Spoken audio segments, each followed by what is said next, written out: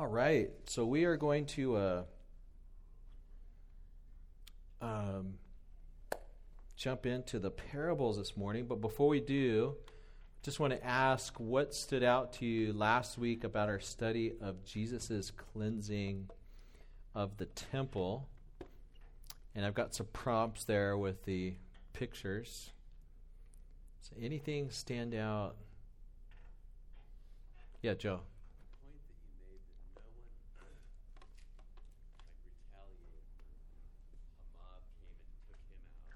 Yeah. It was all done by him, and I almost kind of feel like too that there was like a sense of shame, like we're busted. Yeah. We're really busted, and I heard too that part of that setup was you had your what was it, Annas or Ananias, the high priest. They profited from that kind of stuff too. Right. I don't remember you mentioned any of that. No, but that's true. They wanted to keep the machine rolling. Yeah, totally. So yeah, Joe, that's one of the things that stands out to me too. Joe's sharing just how that nobody stopped Jesus. Nobody, like, there weren't any bouncers that jumped on him and said, "What are you doing here?" So yeah, it's a little interesting. I'd never really thought of this as one of the miracles of Christ, but John Gill brings that out. For one man to go into this area just with a little tool and drive out all the animals and all the individuals, and nobody stops him, and the Roman soldiers don't arrest him.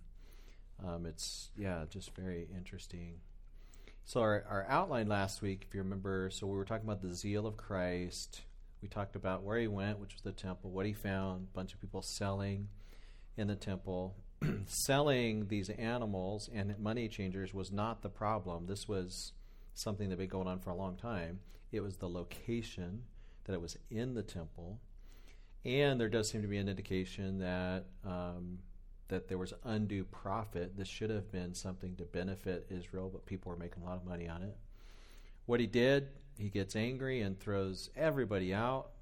Why he did it, he says, "My house, my Father's house, should not be a place of merchandise." In another passage, this is a house of prayer. And then the signs he gave, we talked about last week, they asked for a sign. He says, "Tear down this temple and I'll build it up in 3 days." It's kind of a obscure, kind of almost concealing type of message, but then later on he's healing a bunch of people. And then the commitment he withheld. So he does not commit himself to these people that he was doing miracles with, because he knew what was in man. So he knew what was in their hearts. So this is kind of what Joe was referring to. John Gill says this action of his in driving out the merchants with their cattle shows and was a surprising instant of his divine power and is equal to other miracles of his. So very miraculous that Jesus would come in. We didn't really have time to get into just the whole issue of righteous and unrighteous anger. You can go back and look at that in the notes. And but there is something to learn here, that you can express anger righteously as Jesus did, but then again, he's Jesus. So we have to be very careful in how we express our anger, leaving judgment to the Lord and so on. This morning, we're going to be talking about Jesus teaching in the parables, or in a parabolic type of method or form. And it raises this question: why did Jesus teach using parables? And that's really the section that we're looking at. This is the main question, and Jesus answers this question, and his answer to the question is somewhat confusing.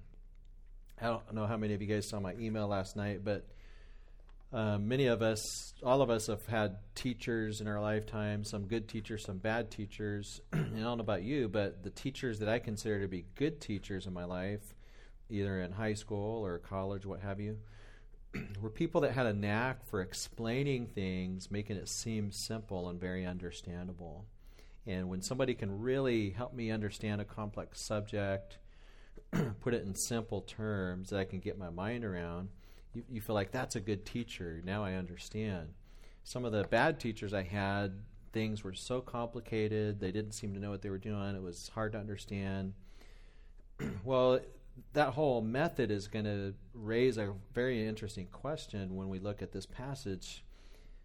Does Jesus want everybody to understand that's listening to him? And the answer is no. He's not teaching for everybody to get it, which throws what we would call his pedagogy or his method of teaching in question. Why wouldn't Jesus want everybody to get it?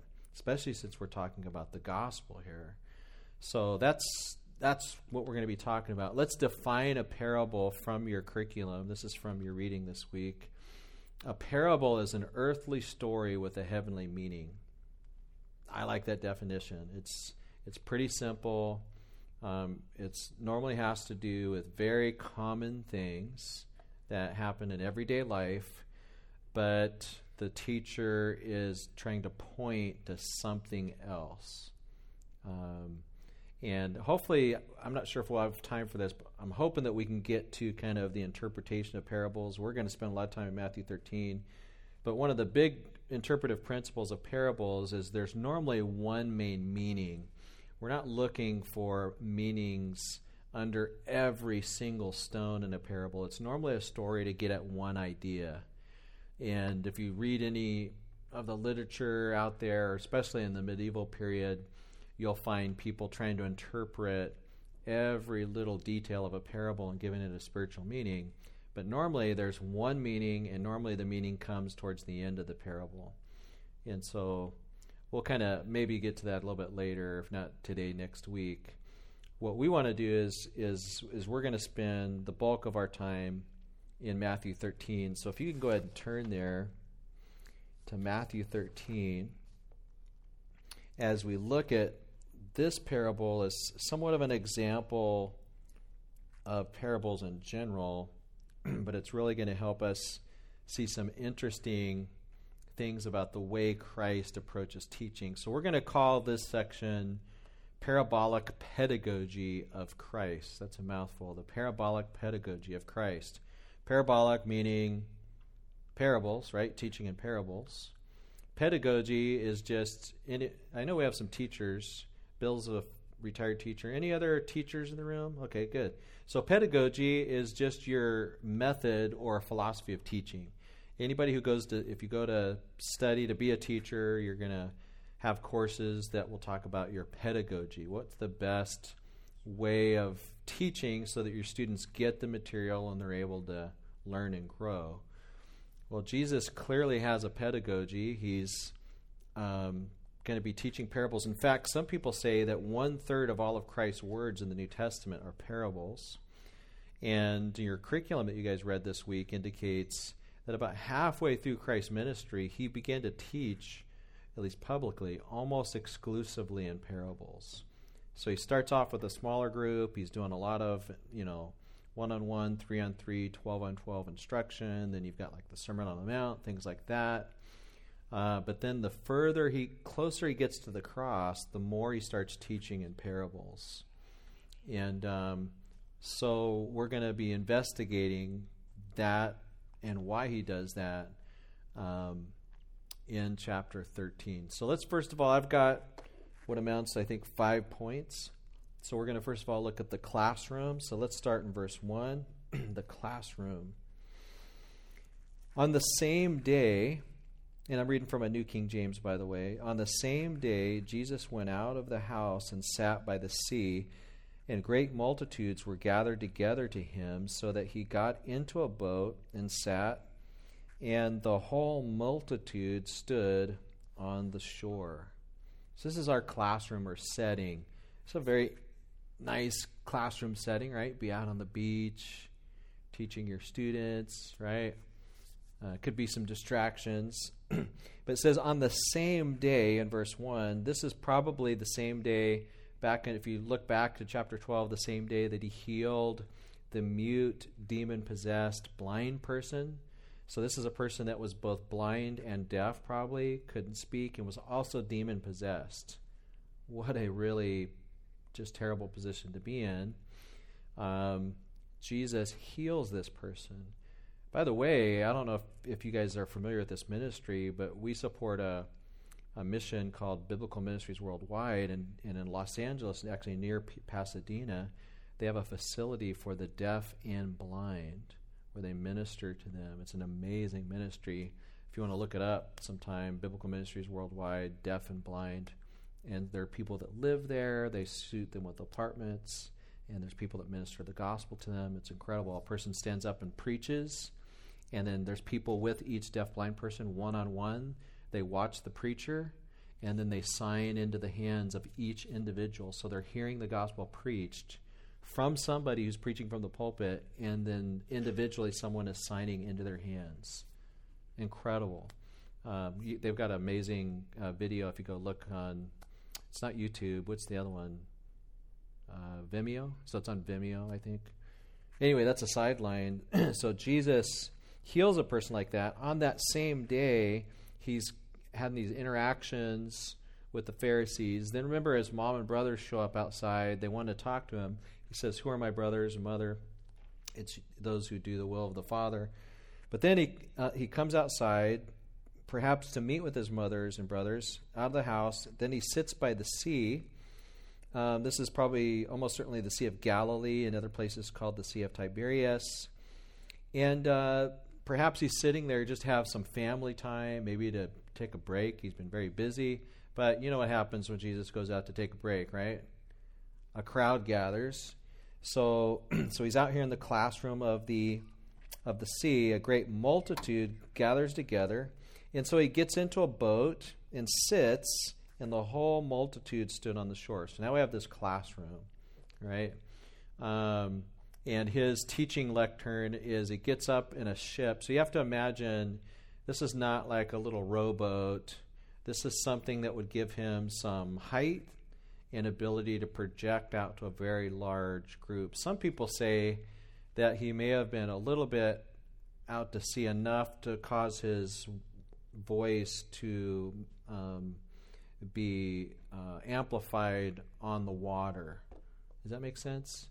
Have any of you guys ever been? Any of you guys go fishing up there to Mammoth, and you could be across the water from somebody and hear them talking in low tones, and yet their voice will come across the water, right? That kind of idea.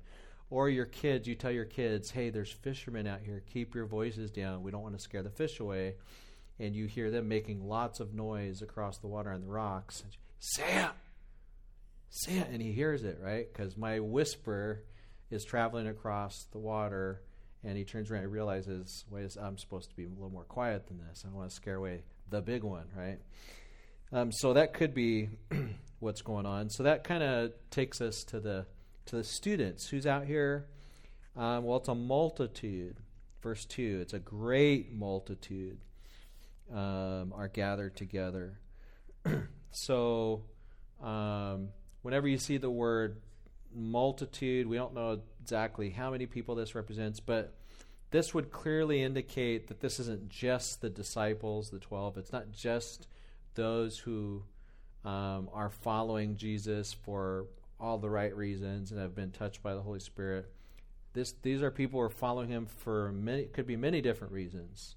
They want to hear about the controversy that's going on between he and the Pharisees. Maybe they've heard about healing. They want to come see a show. Maybe they want to get healed themselves. Maybe they're feeling distance from God. They want to hear the gospel. There's lots of different reasons why this multitude could be gathered. So let's talk about the lesson. We're going to call it the lesson concealed. So he starts in verse 3. Then he spoke many things to them in parables, saying. So there's lots of things he says. If you guys are familiar with this chapter, the whole rest of the chapter is parables.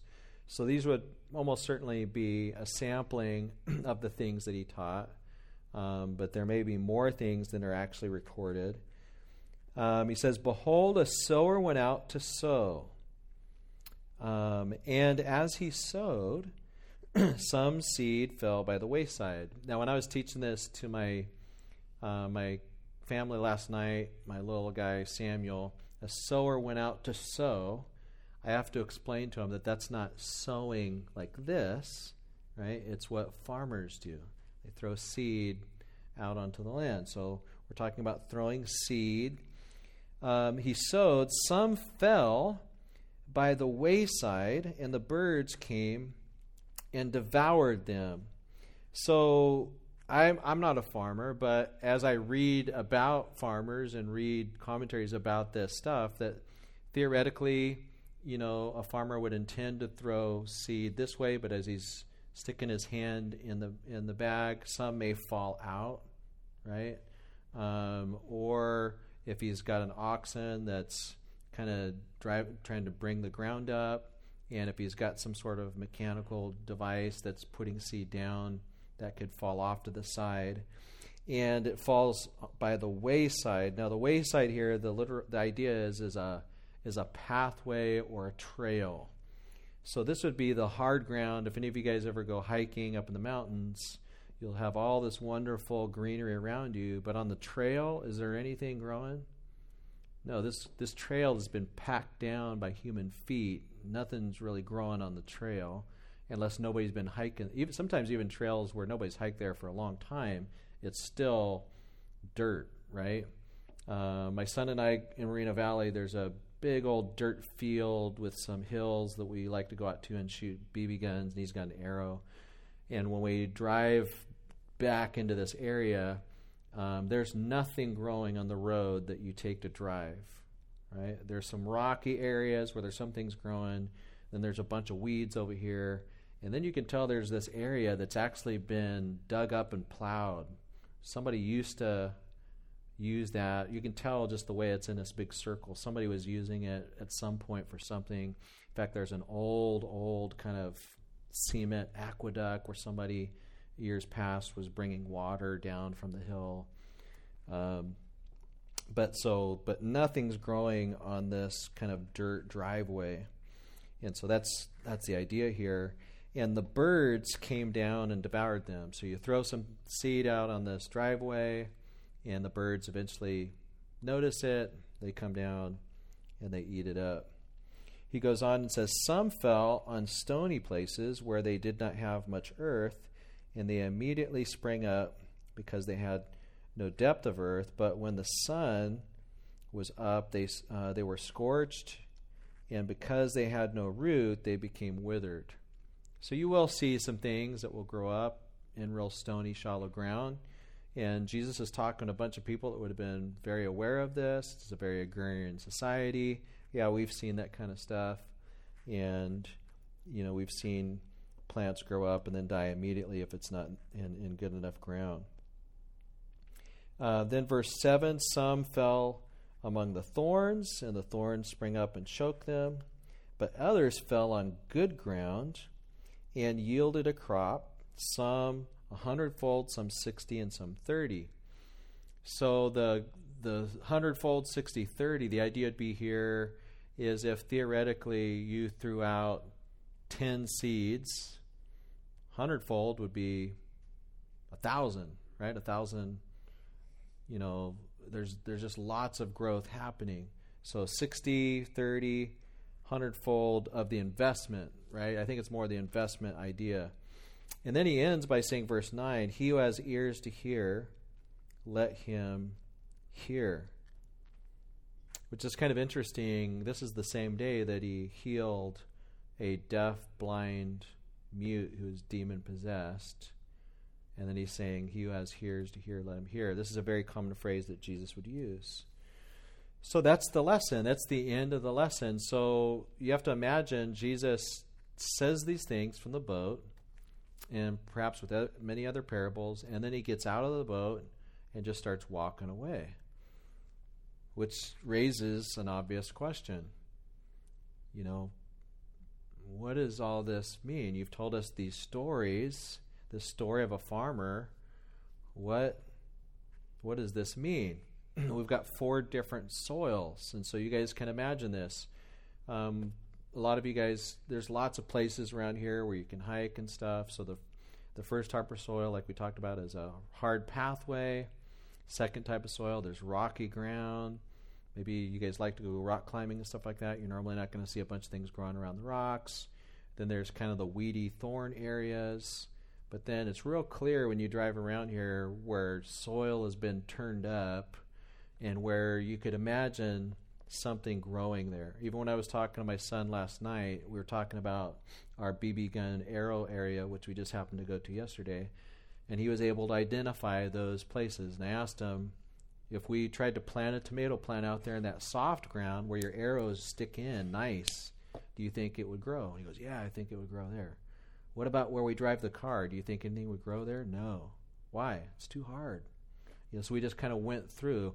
So you could see, like, Jesus telling stories like this, even a child, right, could at least hear the visual of it and get an idea of the farming. But if you just stop right there, as Jesus does, what's the point? And that brings us to the method explained. Is now the multitudes have left, and it says in verse 10, the disciples came and said to him, why do you speak to them in parables? Why are you speaking to the multitudes in this kind of way? And it's not because parabolic teaching was brand new. There's lots of evidence, documented parables and evidence of Jewish teachers. There's some really famous Jewish teachers, in fact, that taught in parables. So I don't know that that's really what they're asking. Why are you teaching in parables? It's more that there's no explanation. Normally, the parabolic Jewish teachers would teach a parable and then tell you, here's what that means. Like, remember, Nathan went and told David a story, right? I'll tell you a story about a guy who had this lamb, and he really loved him, and he was a pet to him. But then a rich guy came and took it and killed it and offered it up for food because he didn't want to take from his own flock. Right? It's a story to get to a point, and then he tells David, here's the point, you're the man. Right? So it's very clear what that story was and where it was going. But Jesus is telling all these stories, but he's not explaining. And so the disciples have it's an excellent question. And so here's the way Jesus answers this, in a way that if we had never read this story before, this should be kind of shocking and surprising. Those of you that have been hearing this story since Sunday school, you read this, you're like, oh yeah, I've heard that. But just imagine you're the disciples. You're saying, Jesus, why aren't you explaining the parables? He says, because it has been given to you to know the mysteries of the kingdom of heaven, but to them it has not been given. That's a very odd answer. You're really getting, right away, Jesus is setting up this us-them kind of thing. It hasn't been given to them to understand these mysteries. But to you, and in context, this is not just the 12. We know from Mark chapter 4, verse 10. You can go look at that yourself. There's others that are there that are in this category of disciples. And so to you all, the mysteries of the kingdom have been given, but to them the mysteries have not been given. That's why I'm teaching them in parables and not explaining the parable. He goes on further, verse 12, for whoever has, to him will be more will be given, and he will have abundance, but whoever does not have, even what he has will be taken away from him. Therefore I speak to them in parables, because seeing they do not see, hearing they do not hear, nor do they understand. This doesn't really ring fair, does it? Like if you're in Jesus's class and he's teaching concepts that's confusing everybody, then he takes this little group and says, come on over here, and he starts explaining to them what's going on. But these others, he's like, well, it's not been given to them, but it's been given to you. It's like who are the teacher's pets here, right? It's like you've got this group called the disciples that seem to be the teacher's pets. You got this whole other group called the multitudes that are being left out of the explanation. And Jesus says it just hasn't been given to them. It has been given to you. The mysteries are given to you. And by the way, those who have, more will be given to them. In fact, it's going to be taken from these and given to the ones who have. This should rub us wrong. And we need to remember when we're reading through the Bible, if you start to feel a certain way, it's intended almost always. So when you start to feel uncomfortable with what Jesus is saying, that's not accidental. You're not the first person in history to read this section and feel uncomfortable. He's saying this stuff on purpose to make the disciples feel uncomfortable. He's driving towards a point. And so let's try to figure out what this is. So he goes back. So he says, "These I speak to them in parables, because seeing they do not see, hearing they do not hear, nor do they understand." But then he goes further, verse 14, "And in them the prophecy of Isaiah is fulfilled." So there's a fulfillment of a prophecy that's happening right now with the multitudes. "Hearing you will hear and shall not understand. Seeing you will see and not perceive. For the hearts of this people have grown dull, their ears are hard of hearing, their eyes they have closed, lest they should see with their eyes and hear with their ears, lest they should understand with their hearts and turn, so that I should heal them." So he's going back and he's reciting this prophecy from Isaiah. This was a prophecy that was given to Judah. You guys remember Isaiah is written largely to the southern tribes. There's all kinds of prophets that came and had warned Judah. And over hundreds of years, there were some pockets of revival, like underneath Josiah, the end of Manasseh's life. But for the most part, there's ignoring of the prophecies. And so Isaiah is saying, okay, now we're moving into a time of judgment. No longer am I going to be giving them very clear prophecies. I'm now going to be confusing them. I'm now going to close their eyes. They want to harden their hearts. They're closing their eyes. I will help them with what's called judicial blindness. I will no longer open their eyes so that they should see, so that they should understand the truth. And so part of what we're seeing here is there is both a sovereign decree and a human culpability.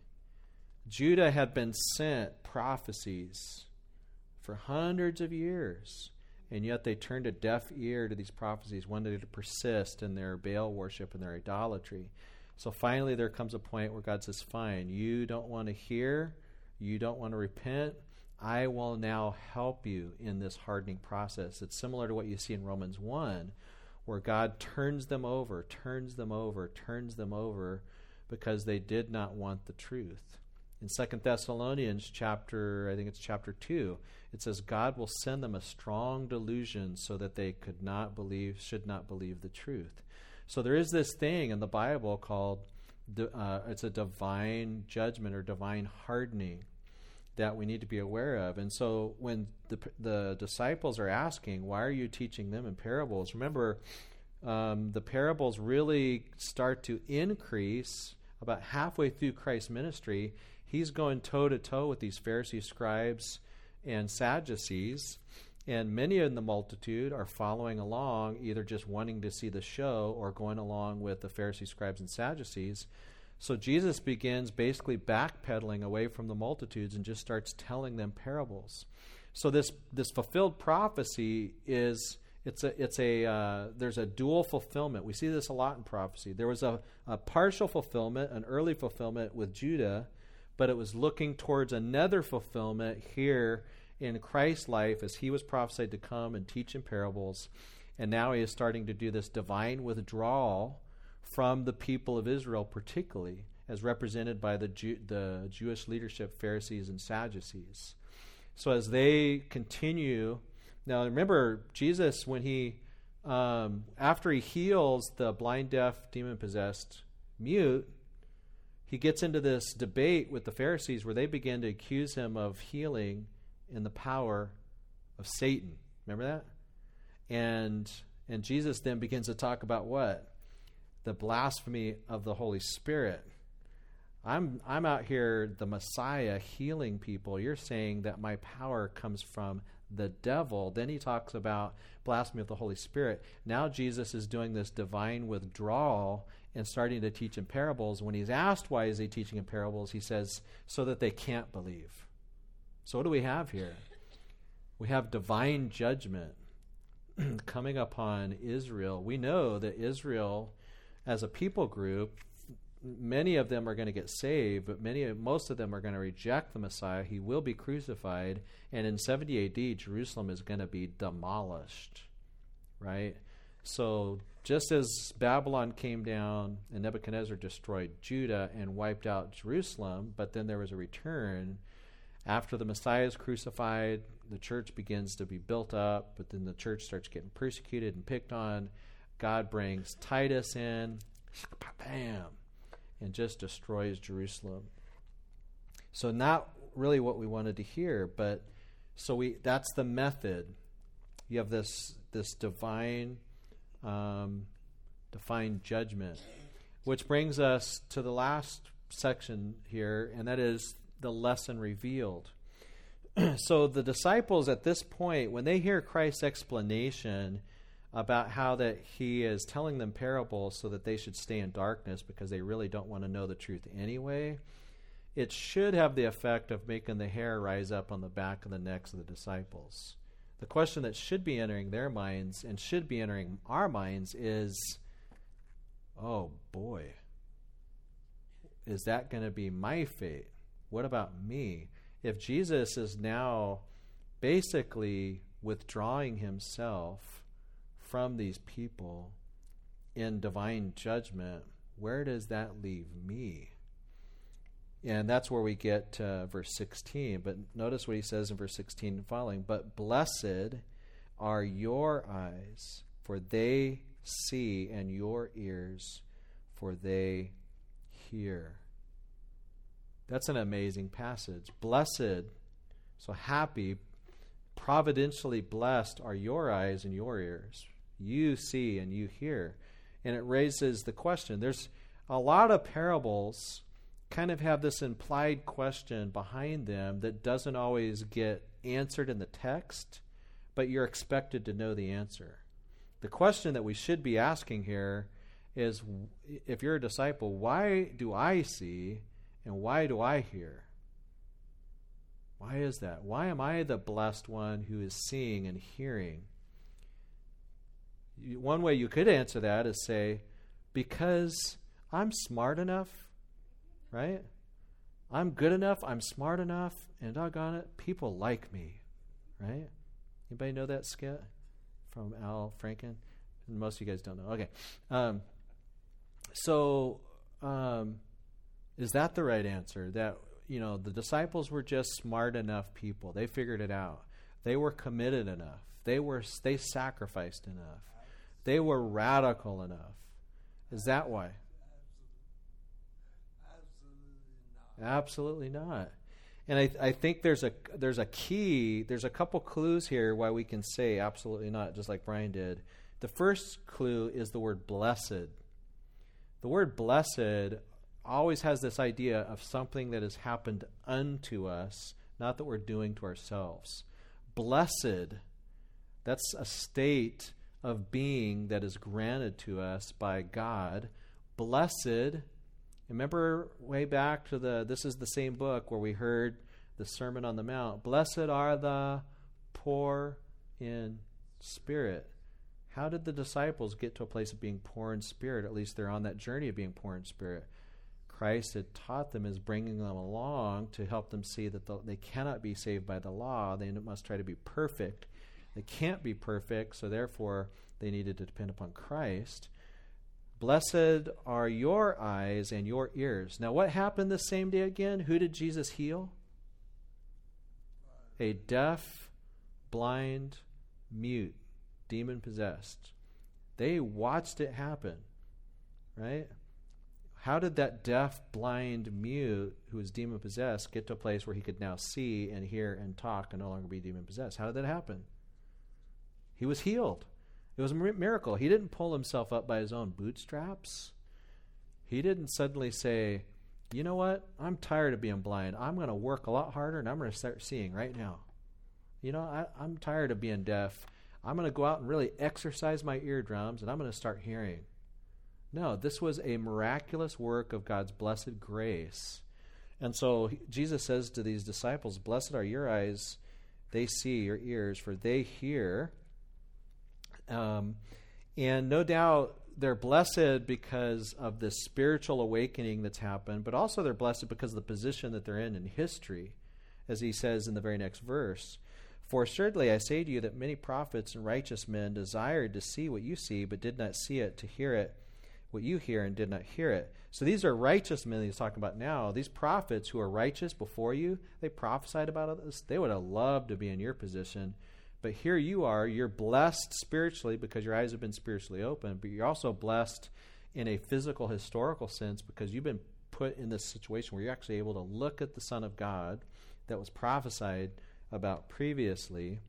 But then notice what he says in verse 18, therefore hear the parable of the sower. Think about that. Jesus is now going to go on and explain what this means. He says, you're blessed, and now I am going to explain it to you. I mean, think about this. The multitudes were blind, and Jesus was not going to explain it to them. Now these blessed people are in the position to hear the Son of God explain to them the meaning of the parable. So what Jesus is doing for the disciples here is the same thing the Holy Spirit's going to be doing when Jesus goes to heaven and sends the Holy Spirit. Remember later he's going to say, unless I leave, the Holy Spirit cannot come. It's good for me to leave, so the Holy Spirit will come. When he comes, he'll guide you into all what? Truth. So what the Holy Spirit is going to do in the future, bringing Christ's words to mind and helping them understand the import of it, what the Holy Spirit does for us today when we read the Bible, Jesus is doing the Holy Spirit's function right there, eye to eye, face to face with the disciples. He's explaining his word. He's illuminating this parable. What a blessed position to be in, to have the Son of God explaining this parable right in front of them. So he goes into the explanation, verse 19. When anyone hears the word of the kingdom, so now we're using the word hear in a different way, it's hitting their eardrums, and does not understand it, then the wicked one comes and snatches away what was sown in his heart. This is he who receives seed by the wayside or on the walkway, on the hard ground, right? So here's the understanding. It's the seed is the word of the kingdom. So this is the gospel. You know, the kingdom of heaven is God's reign on earth, and the way that he's going to distribute that reign through Jesus Christ and his life, death, burial, resurrection, and ascension, and his return. That's a mouthful, but that's kind of the summary of the word of the kingdom. So somebody hears about the gospel, but they don't understand it. Their heart hasn't been awakened. They don't have the eyes to understand it. Then the devil, the wicked one, comes and snatches away what was sown. This is he who received the seed on the hard ground. So there's people who are they hear the physical words of the gospel. They can hear it hit their eardrum, but it hits hard ground, just lays there. It does nothing. It's like Charlie Brown's teacher, right? Wah, wah, wah, wah, wah, wah. But the devil, this is what the spooky part, the devil as represented, a lot of times when we say the wicked one, it's like this, it's a figure of speech, like a metonym, I think is the term, where you take the leader is representing the whole. So it's really talking about demons, right? When we say something like George Bush bombed Iraq, what does that mean? Did George Bush fly one big plane and bomb Iraq? No, we're talking about the leader as representative of the whole sent armies. When you say the wicked one, you're really talking about demons. So anytime we're sitting here in church, this is the thing that should spook us out, is we're sitting here in church, we're singing the gospel, we're preaching the gospel. There are demons just in the air, looking around to take seed from that's hitting hard hearts. There's really a spiritual component. That's what Jesus is revealing. We wouldn't know this information if Jesus didn't tell us, but there's seed that goes out. It's not understood. It hits hard ground. The wicked one comes and just snatches it right away. That should make the hair rise up on the back of our neck. That there's a spiritual thing, warfare going on. But then, verse 20, but he who received the seed on stony places, this one is he who hears the word, immediately receives it with joy. So this person's ground, so they hear the gospel. Initially, they're like, yeah, that's true. I like that. Maybe they affirm the historical faith. They believe that Jesus really did live on the earth. They look out, they see there's good moral things that happen because of Christianity. Religion is very important to society. If you read some of our founding fathers, many of them said that religion is so important. We must keep God in the society. It doesn't mean they were saved. They just saw that it had benefits. I remember Benjamin Franklin went and heard George Whitefield preach on a number of occasions, thought that he was an incredible preacher. At one point he said, that's the one guy that could just make me want to take every dollar or every coin out of my pocket and I want to give it. Benjamin Franklin, to my knowledge, never got saved. He was a deist to the end, even created his own religion, and but thought that George Whitefield was a great guy. So they hear, receive it with joy, yet it has no root in himself, but endures only for a while. For when tribulation or persecution arises because of the word, immediately he stumbles. So the sun rises up, which represents persecution. They're being called to account to stand for Christ, and they don't. In John, you can write this reference down, John 12, verses 42 and 43.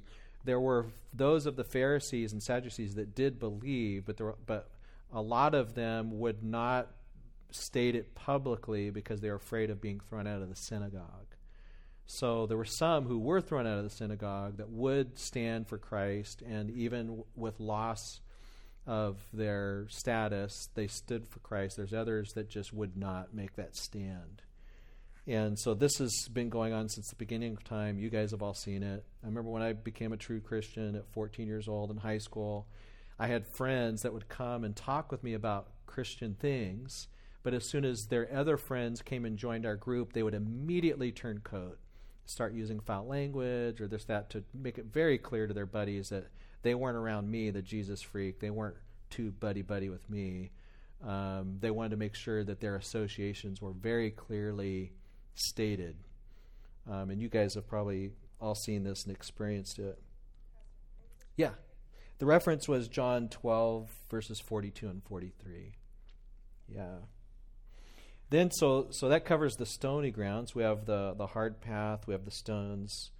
Verse 22, now he who received the seed among the thorns is he who hears the word, and the cares of this world and the deceitfulness of riches choke the word, and he becomes unfruitful.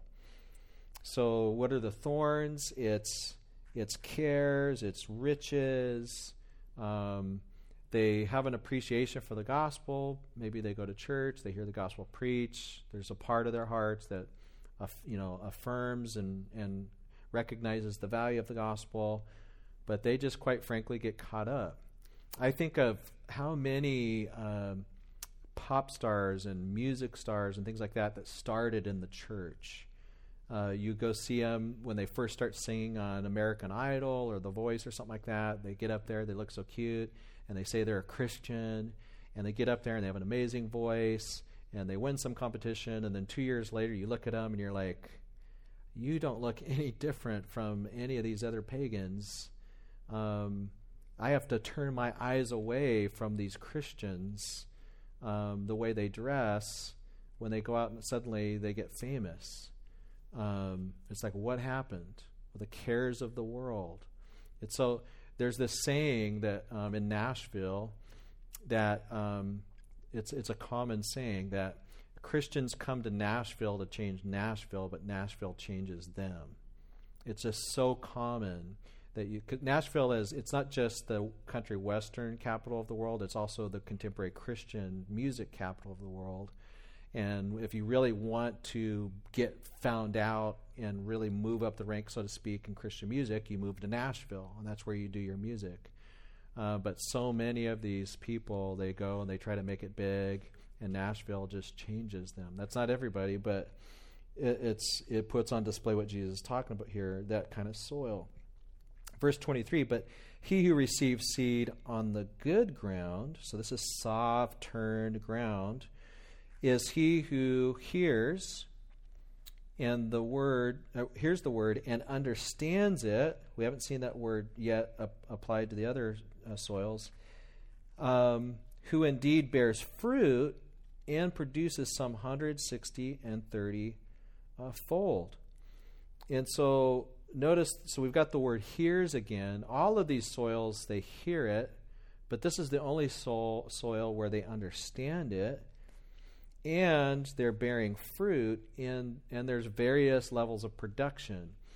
And so in this explanation here, you see good ground, you see hearing and understanding, but you see different levels of fruitfulness. So it's clear that those that have this seed that grows up, they're not all going to have the exact same level of production, but there is going to be production.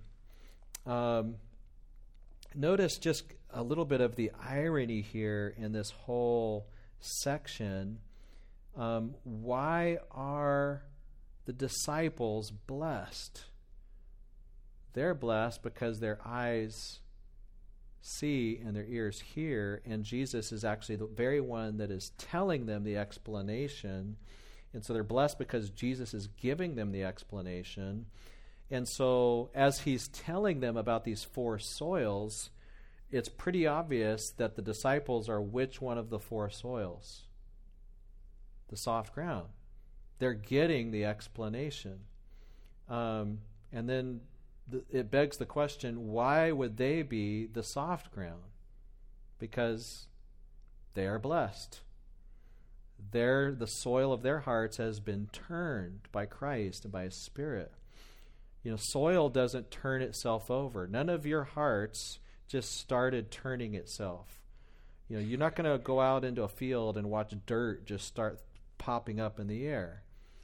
A person goes over and starts turning up soil, putting good manure and stuff in that soil. Pastor Milton loves to get the fish guts that I bring home from Mammoth, and he puts fish guts in his soil and grows up these incredible tomatoes that are just amazing and juicy. But that soil didn't just suddenly start doing it to itself. And so again, there's kind of this whole narrative. There's people here who fit in different aspects of the soil. The temptation, I know, like reading this as a young person, the temptation in reading this parable is for me to look at it and be like, okay, which soil do I need to work to become? I don't want to be that hard soil. I don't want to be the thorny soil. I don't want to be the stony soil. I want to be the soft ground. So what works do I need to do to become the soft ground? Now, there is an aspect of this parable that should give us warning, right? We should look at the soils and be like, Lord, help me. I don't want to be I don't want to be the thorny one. I don't want to just give into the cares of the world. That should be natural for us to do that. But if the only result we get is that we feel like we got to go out there and work to be the soft ground, we've missed the point. We've completely missed the point. Jesus says, blessed are your eyes and your ears. And then he explains it to them, and he's done this all on the back end of healing a deaf, blind, demon-possessed mute. So it should be just really crystal clear in the minds of the disciples. I need the Lord to turn over my heart. If I'm going to be in this blessed place, I want to be poor in spirit. I want to look and see, yes, my heart could be just like that hard ground. My heart is stony at times. There are thorns that are always creeping in. Jesus, help me. Help my heart stay soft. And that's exactly the kind of prayer that he wants to hear, right? James tells us later, James would have heard this parable, and he says later, God resists the proud, but what? Gives grace to the humble. So we say, Lord, please grant me humility. Is that a prayer that Jesus wants to answer? Yeah. Lord, help me be humble. He wants to answer prayers like that. So you just step out baby steps of humility. Guess what? He wants to keep us humble. He wants to turn our hearts. This, by the way, this completely accords with what we see in the Old Testament. Remember, go back to Ezekiel. God promises in Ezekiel that he's going to take out a heart of what? stone and leave a heart of flesh. Who does that? God or you? It's God. So Christ is teaching very much in accord with the spirit of Ezekiel in the Old Testament that there is such a thing as a heart of stone. That's why you have these prophets going out and Israel and Judah is rejecting them. But he comes along and he says, even though Israel and Judah has rejected me, there's coming a day when I'm going to take out that heart of stone and I'm going to give them a heart of flesh so that they would want to, and they would have the ability to obey my words and my law. So let's kind of make some summary statements here. You guys are going to see I really like John Gill. All my quotes here are from John Gill. So John Gill's a Baptist theologian, pastor from the 1700s. He's an amazing guy. So here's a couple things that he says in his summary of this section, looking at the lesson concealed and the lesson revealed. The fowls came and devoured them, that is the seed, and the other evangelists say the fowls of the air, and mean the devils, so called, because their habitation is in the air, hence they are said to be the power of the air. And because of their ravenous and devouring nature, their swiftness to do mischief, and their flocking in multitudes, where the word is preached, to hinder its usefulness as fowls do, where seed is sowing, Satan and his principalities and powers rove about in the air, come down on earth, and seek whom they may devour, and often mix themselves in religious assemblies to do what mischief they can. I don't know, I forget about that. You know, when we're preaching, you're sharing the gospel with a friend. It's not just about you making the most logical arguments. We do want to be logical. We do want to present the gospel well. We do want to have our lives on display, right, as a light.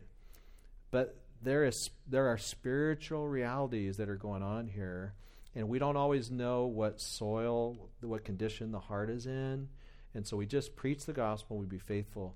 Katie was telling me she's going through this series on biblical counseling, and Jim Neuheiser was saying that we're not responsible for the results, we just want to be faithful.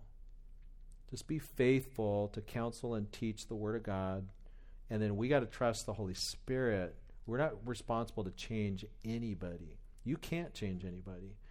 And we don't always know where the devil's plucking seed. But guess what? Who is the best teacher on the planet at this time in Earth's history? Sunday school answer? Jesus, right? And yet Jesus, when he's out teaching, he says there's 4 soils when I teach, right? So the best teacher, the guy who has the best pedagogy, goes and preaches the word, and it's going to land in different places, right? And so it's not going to be any different with us. It's the power of the gospel in hearts that have been prepared by the Spirit. Gill goes on to say, where they had not much earth to cover them and to take root, this is expressive of such persons who have slight conviction of sin and awakening of the natural conscience, some little light speculative notions of the word in the understanding and judgment, some flashes of natural affection for it, outward expressions of delight and pleasure in it. Some show grace in a form of godliness, but no real heart for the work. I'll probably send all this to you. It's just, I love like his little summaries of each soil and kind of like where he would categorize them. Let me just take us to kind of some, I think, some concluding. These are Gill's summary thoughts on this section of Scripture. Here we see set forth for us the nature of the Word of God, the work and business of ministering it. So as we're out ministering the Word and preaching the gospel, the different success of preaching of it. So if you're preaching the gospel and you're finding that not everybody's responding, guess what? Not everybody responded to Christ. And the fruitfulness of it. So there are going to be people whose hearts have been prepared by the Holy Spirit. We should expect that as well. So part of, I think, one of the things I was encouraged with is this idea that you also see in the book of Ecclesiastes. It's like spread a lot of seed, right? It's the Holy Spirit's responsibility to save people, but he's given us the human responsibility to go out and cast seed. And if we spread a lot of seed, guess what? some of that seed's going to land in good ground. But if we're not casting a lot of seed, if we're just throwing one here and one there, then from a human perspective, it's kind of like, what kind of fruit are we going to see from our ministries?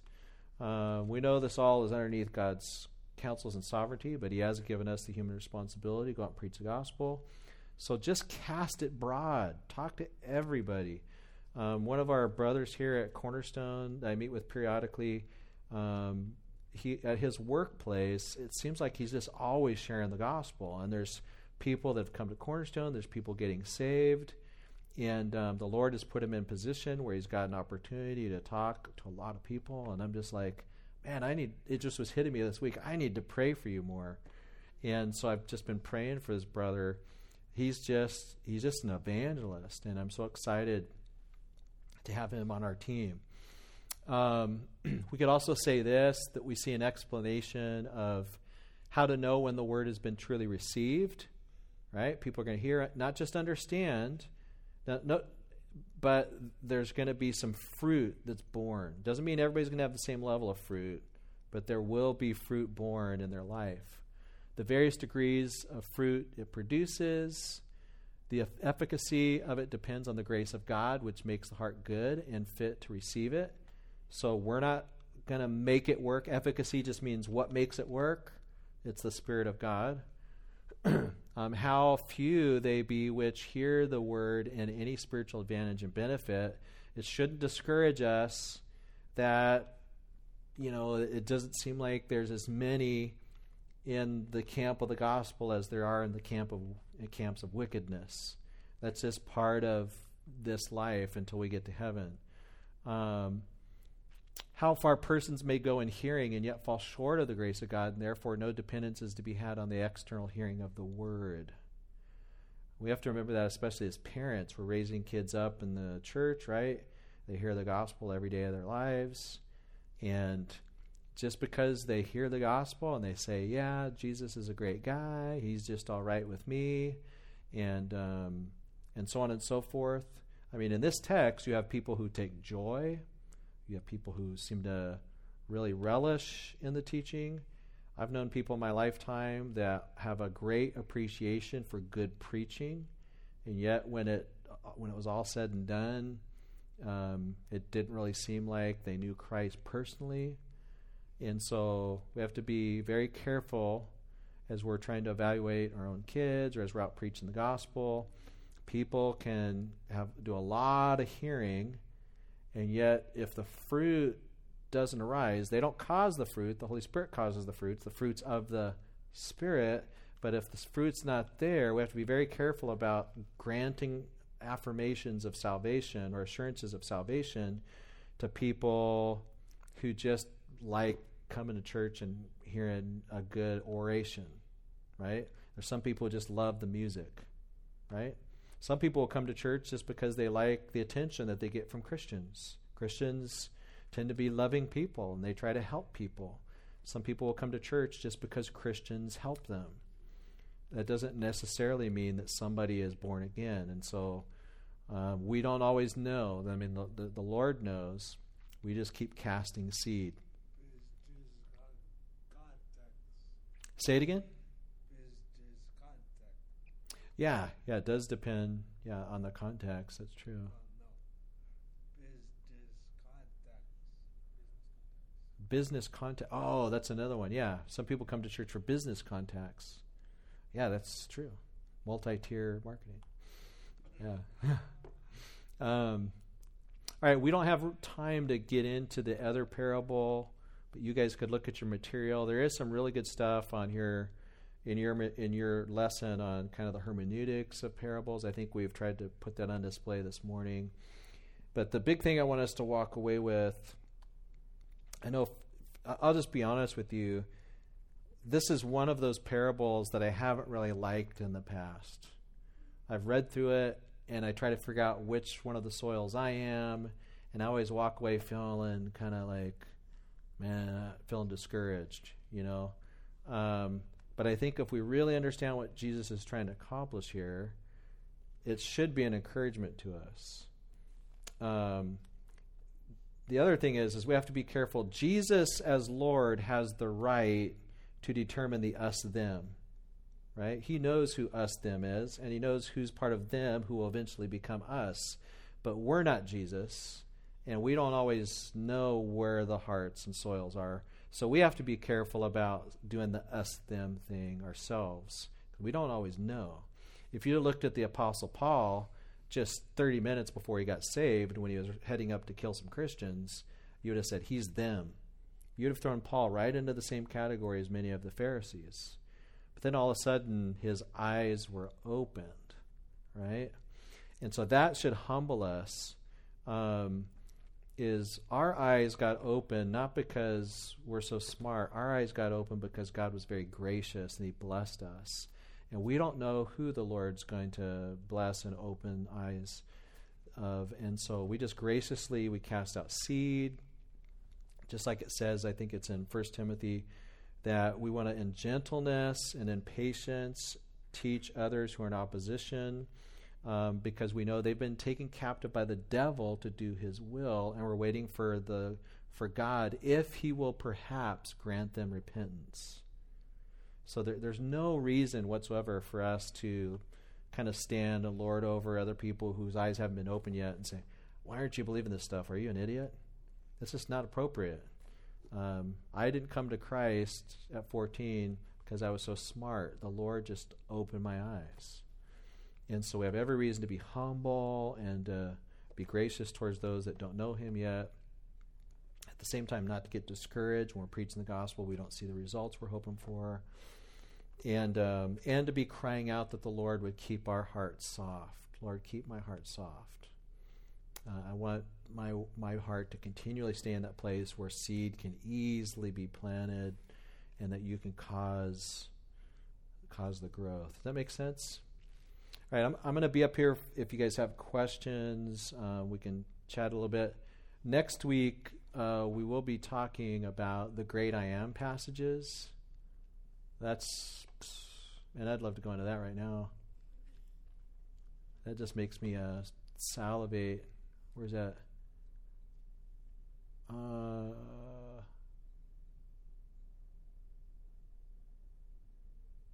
It's at the end somewhere. Anyway, just trust me. We're going to go into the Great I Am passages next week. Let's go ahead and pray. Lord, we thank you so much for your word and the wisdom that is put on display in passages like this. We would never, as human beings, think of teaching in this kind of way, but you know all men, just as we learned last week. You know what's in man. And so we see in this passage you, on the one hand, concealing information from people that seem to be falling underneath judgment and revealing information to people that deserve that same judgment, but you have shown grace and you've blessed them. We pray, Father, that you would keep our ears open and our eyes open, Lord, that as that deaf, blind, mute that was demon-possessed, Lord, that we would see just the grace in our own lives. Help us to continue to walk humbly before you. We pray, Father, that as we go out and share the gospel this week, that you would give us the boldness and the power to spread seed broadly, and just recognize that you're the one that's going to bring the increase.